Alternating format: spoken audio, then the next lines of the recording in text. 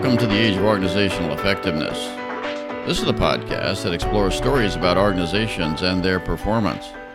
I'm your host, Charles Chandler. This time we're up to episode number 114, and I'm calling it Whispering Your Organization to Health. This was first broadcast a couple of years ago. It's a good reminder of how to start off the new year in 2021. So let's get right into it. And I'm joined now by David Childs. David is the CEO of a performance management consulting firm called Fit for Service, and he's also the author of a book called The Organization Whisperer, 12 Core Actions that Ripple Excellence Through Your Organization. Good morning, David. Good morning, sir. How are you? I am well, very well. You know, I wanted to get you on the podcast because I ran across your book and thought it would add a lot to our discussions here on the podcast. Tell us a little bit about why you wanted to write this book, The Organization Whisperer. I think my motivation was really rooted in my career experiences.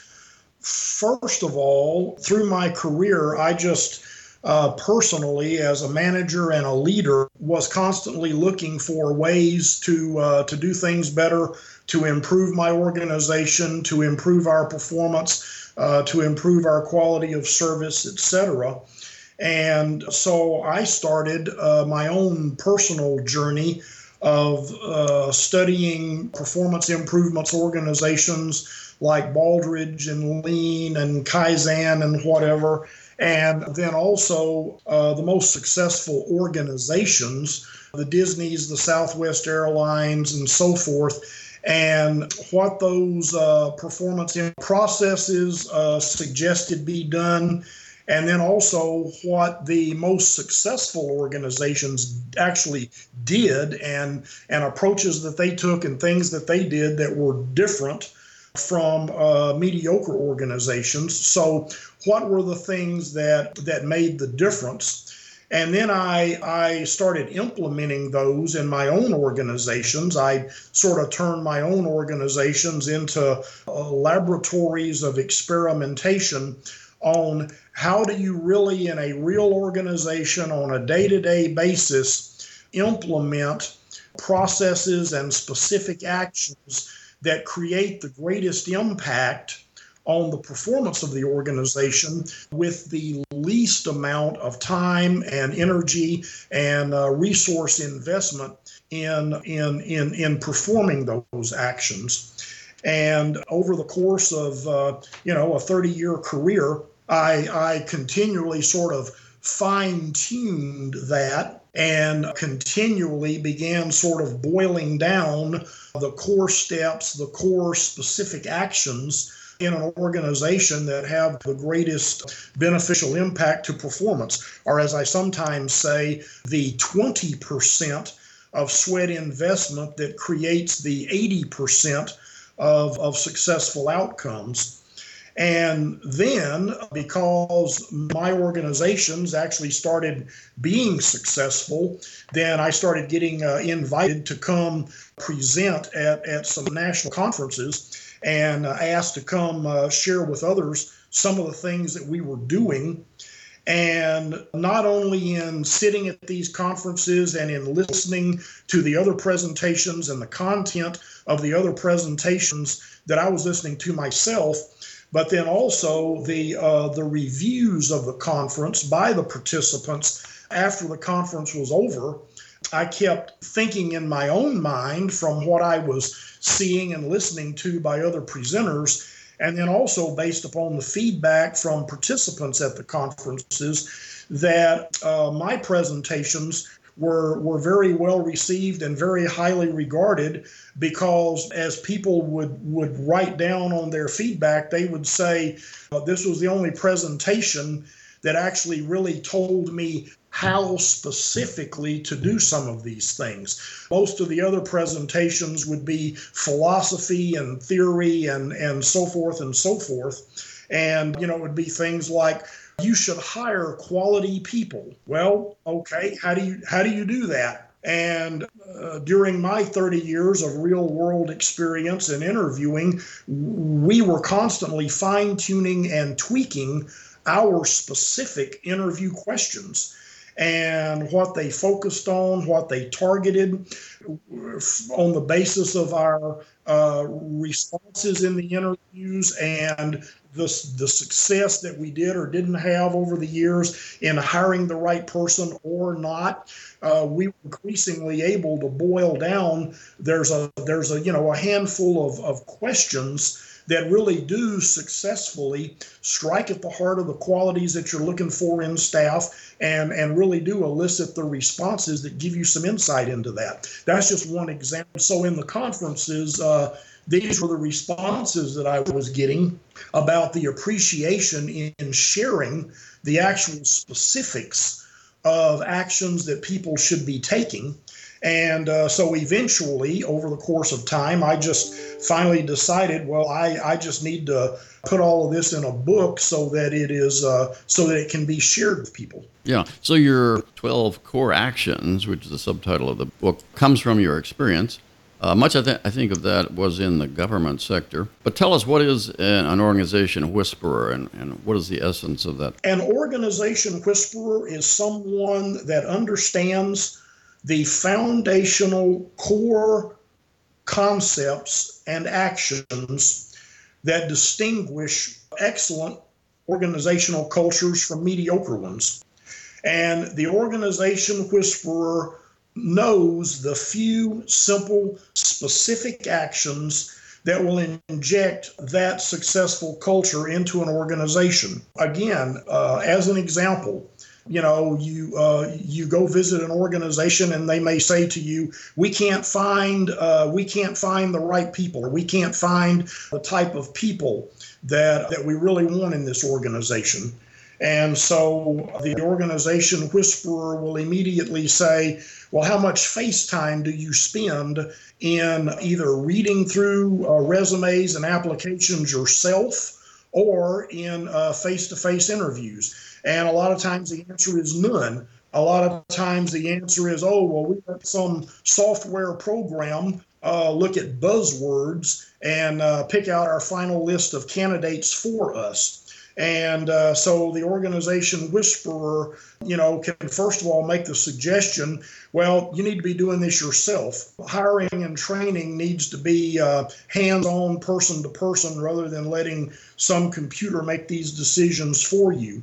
Or an organization whisperer can come into an organization and say, and the company will say, well, we have these three primary issues and concerns. These are where we think we are not really performing as well as we could.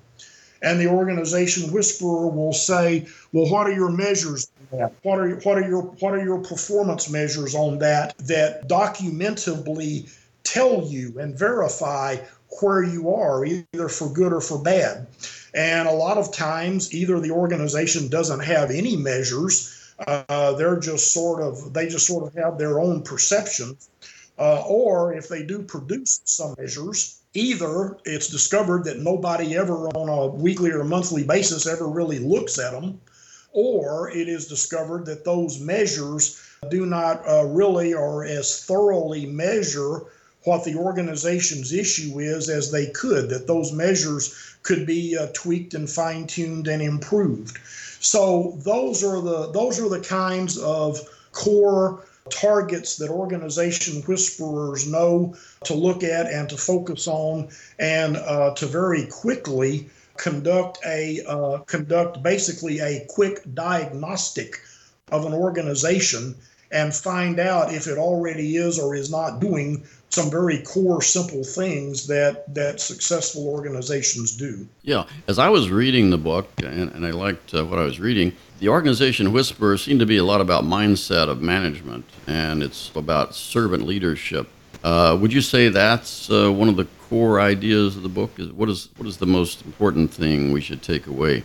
That is one. I would say that one of the core concepts is that there needs to be more, and you can call it a lot of things. It goes by the name of servant leadership. It goes by the name of of bottom up leadership or leading from behind or whatever the case may be. There's a lot of buzz names, but the bottom line is that the most successful organizations place a high priority on human and personal interaction in a positive way. As I just said a minute ago, I brought up the example of in hiring. There's a lot of organizations today that they let computers hire for them rather than doing it personally themselves.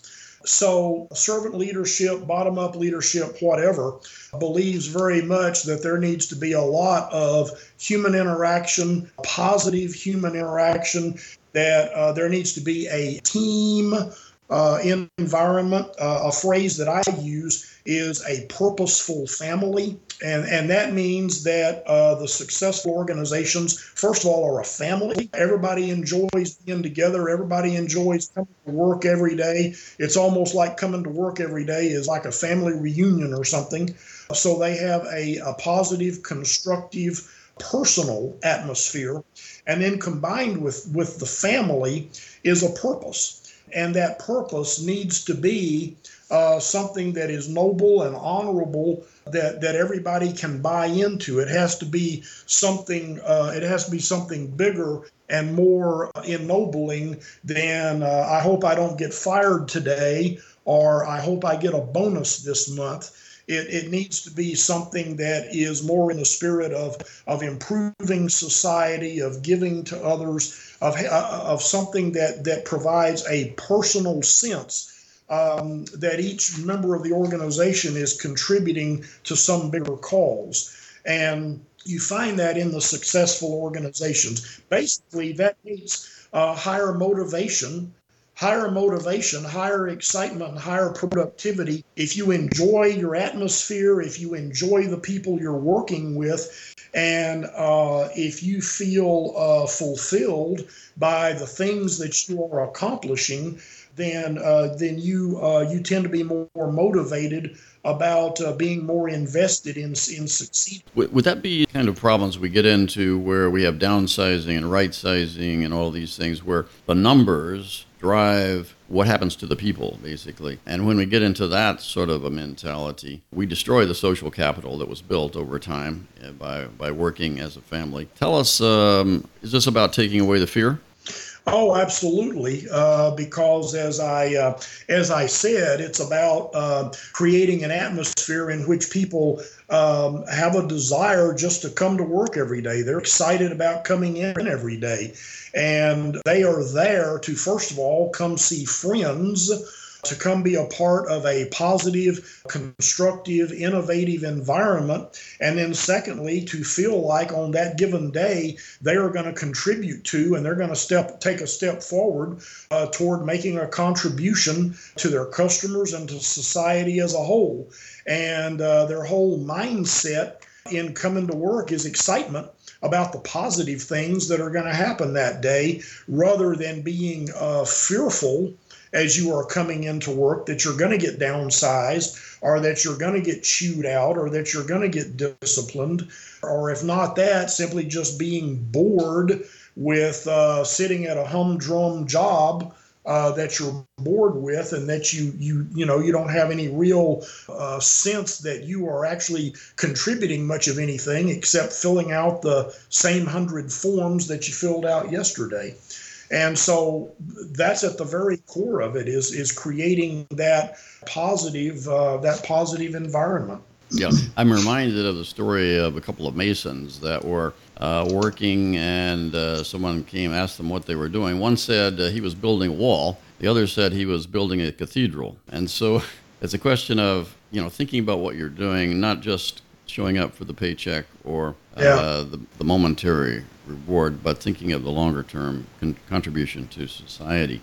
What kinds of problems are you seeing out there in organizations that you work with? I will, before I answer that one, I'll just share a story that I use about exactly the same point that you just made about, creating, as I said, purpose or value in people's jobs. I worked one time with a repair organization that did like car repairs, and in particular, their specialty was in replacing tires. And they were having a problem with quality of performance. They were having situations in which, the staff was not doing a good enough job of putting new tires on, or of maybe if they were just patching a tire, people would drive off the lot and a few days later the same area would go flat again, or they would replace a tire and they wouldn't tighten the nuts and bolts enough, and people would be driving down the highway at 70 miles an hour, and a tire would come off and they would have an accident or whatever. And this repair company actually had a few lawsuits from poor performance. So I went in and I said, well, you should start making staff aware that they are not changing a tire 100 times a day. They are saving lives. That their quality of what they do impacts other people's lives. And I said, you might even say to your staff, to tell your staff that they should bring in a picture of people that are important to them, whether it's their parents, it's their wife and kids, it's their girlfriend, whatever. They should bring in pictures of their loved ones and put them up in their work bay to remind them that that next vehicle that they're going to be working on, that vehicle is their loved one's vehicle. And they need to work on that vehicle as if they're doing a repair job for their own family. And so that kind of thing is what injects the sense of purpose and value and importance in what everybody does. Yeah, I like that. What kinds of problems are you seeing out there in the organizations you're working with? We've touched on a couple of kinds of issues, but what else are you seeing? Well, and let me introduce what I'm going to say here by adding a little something to a comment that you made earlier. All of my personal management of organizations has been in the government sector. So my actual day-to-day management experience is in government. But I have also, over the years, either presented at conferences that involved nonprofits and or involved private corporations and companies. And I have also done a little bit of consulting with nonprofits and with private organizations and companies. And I have a comfort level from those experiences that the things that are in this book work for any organization. And in fact, that's a lot of what I have in this book, as I said, goes back to when I was reading books myself about, what do the successful private companies do differently than the not so successful private companies, and or my own consulting experiences.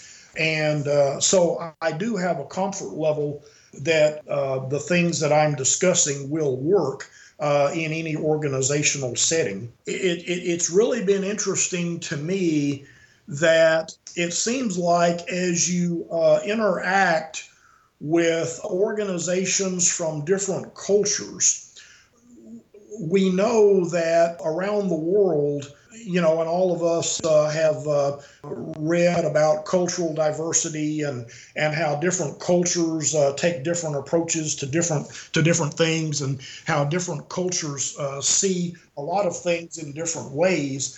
And one of those things is that there are cultures that are very much me personally focused cultures, that they place a high emphasis, or individuals in those cultures place a high emphasis on themselves, on their personal lives, on their personal success. And we talk about getting ahead. We talk about the rat race. We talk about socioeconomic status. Those kinds of things. In this country in particular, and in a lot of the Western world, there's even an emphasis in our governmental philosophies about personal and individual rights and liberties, the right to say whatever we want, the right to, to do whatever. And so there's a foundation in a lot of different cultures that is rooted in the importance of me, and I don't mean that in a negative way, but a lot of focus on individual life. There are other cultures in the world that just their culture is much more communal naturally, and they have much less of a focus on the individual and much more of a focus on their extended family and or their clan, if you will, or their province. And there is much more of a just a natural inclination to focus on what's good for a larger group than just your personal self. Separately from that, it has been my experience that many of the societies that have more of a me focus and focus on the individual and benefit for the individual, those tend to be more of the cultures that have much higher training and education in professional management practices, in Baldrige, in Lean, in Kaizen, in performance measurement, in process analysis, those kinds of things. And so they are much more knowledgeable about and are much more inclined to adopt modern performance practices. Whereas on the other hand, in a lot of the cultures that are more of a we culture, they may not have quite as sophisticated of professional training in process improvement, performance measures, those kinds of things. So I have noticed that organizations should have both. They should have both the communal spirit of what's good for everybody, what's in it for everybody. As my buzz phrase, a purposeful family says, there should be a focus on the family, not just on me. There should be a focus on the other people, the other staff in the organization, the customers, society as a whole. There should be more of a communal spirit. And that's kind of sometimes somewhat missing in me cultures. And then in the we cultures, there's a lot of focus on what's good for the community, but there is not as much professional training in what are some of the tools and some of the materials that can actually help you accomplish that more successfully. Yeah, I guess the Japanese society would be one of those that you would be contrasting perhaps with American culture, which was more focused on me. And I do take your point, and I think there is a theme in the management literature about, especially total quality management and things like that, about teamwork and working together and thinking of us as a family unit. I think that's what you're trying to get at, if I'm reading you right. Yes, sir.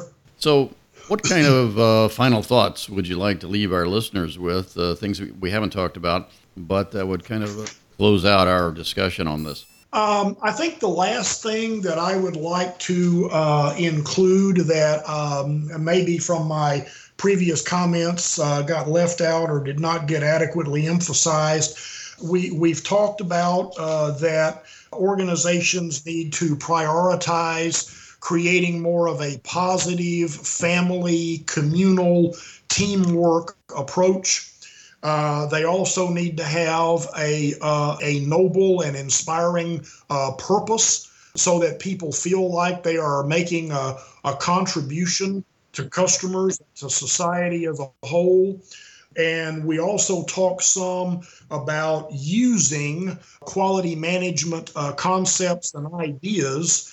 What I think got missed a little bit, and this is another key element of being an organization whisperer, is I think that there's also been a problem when you start talking about what are the specific practices of performance management, of professional quality management, of transformational leadership, whatever you want to call it.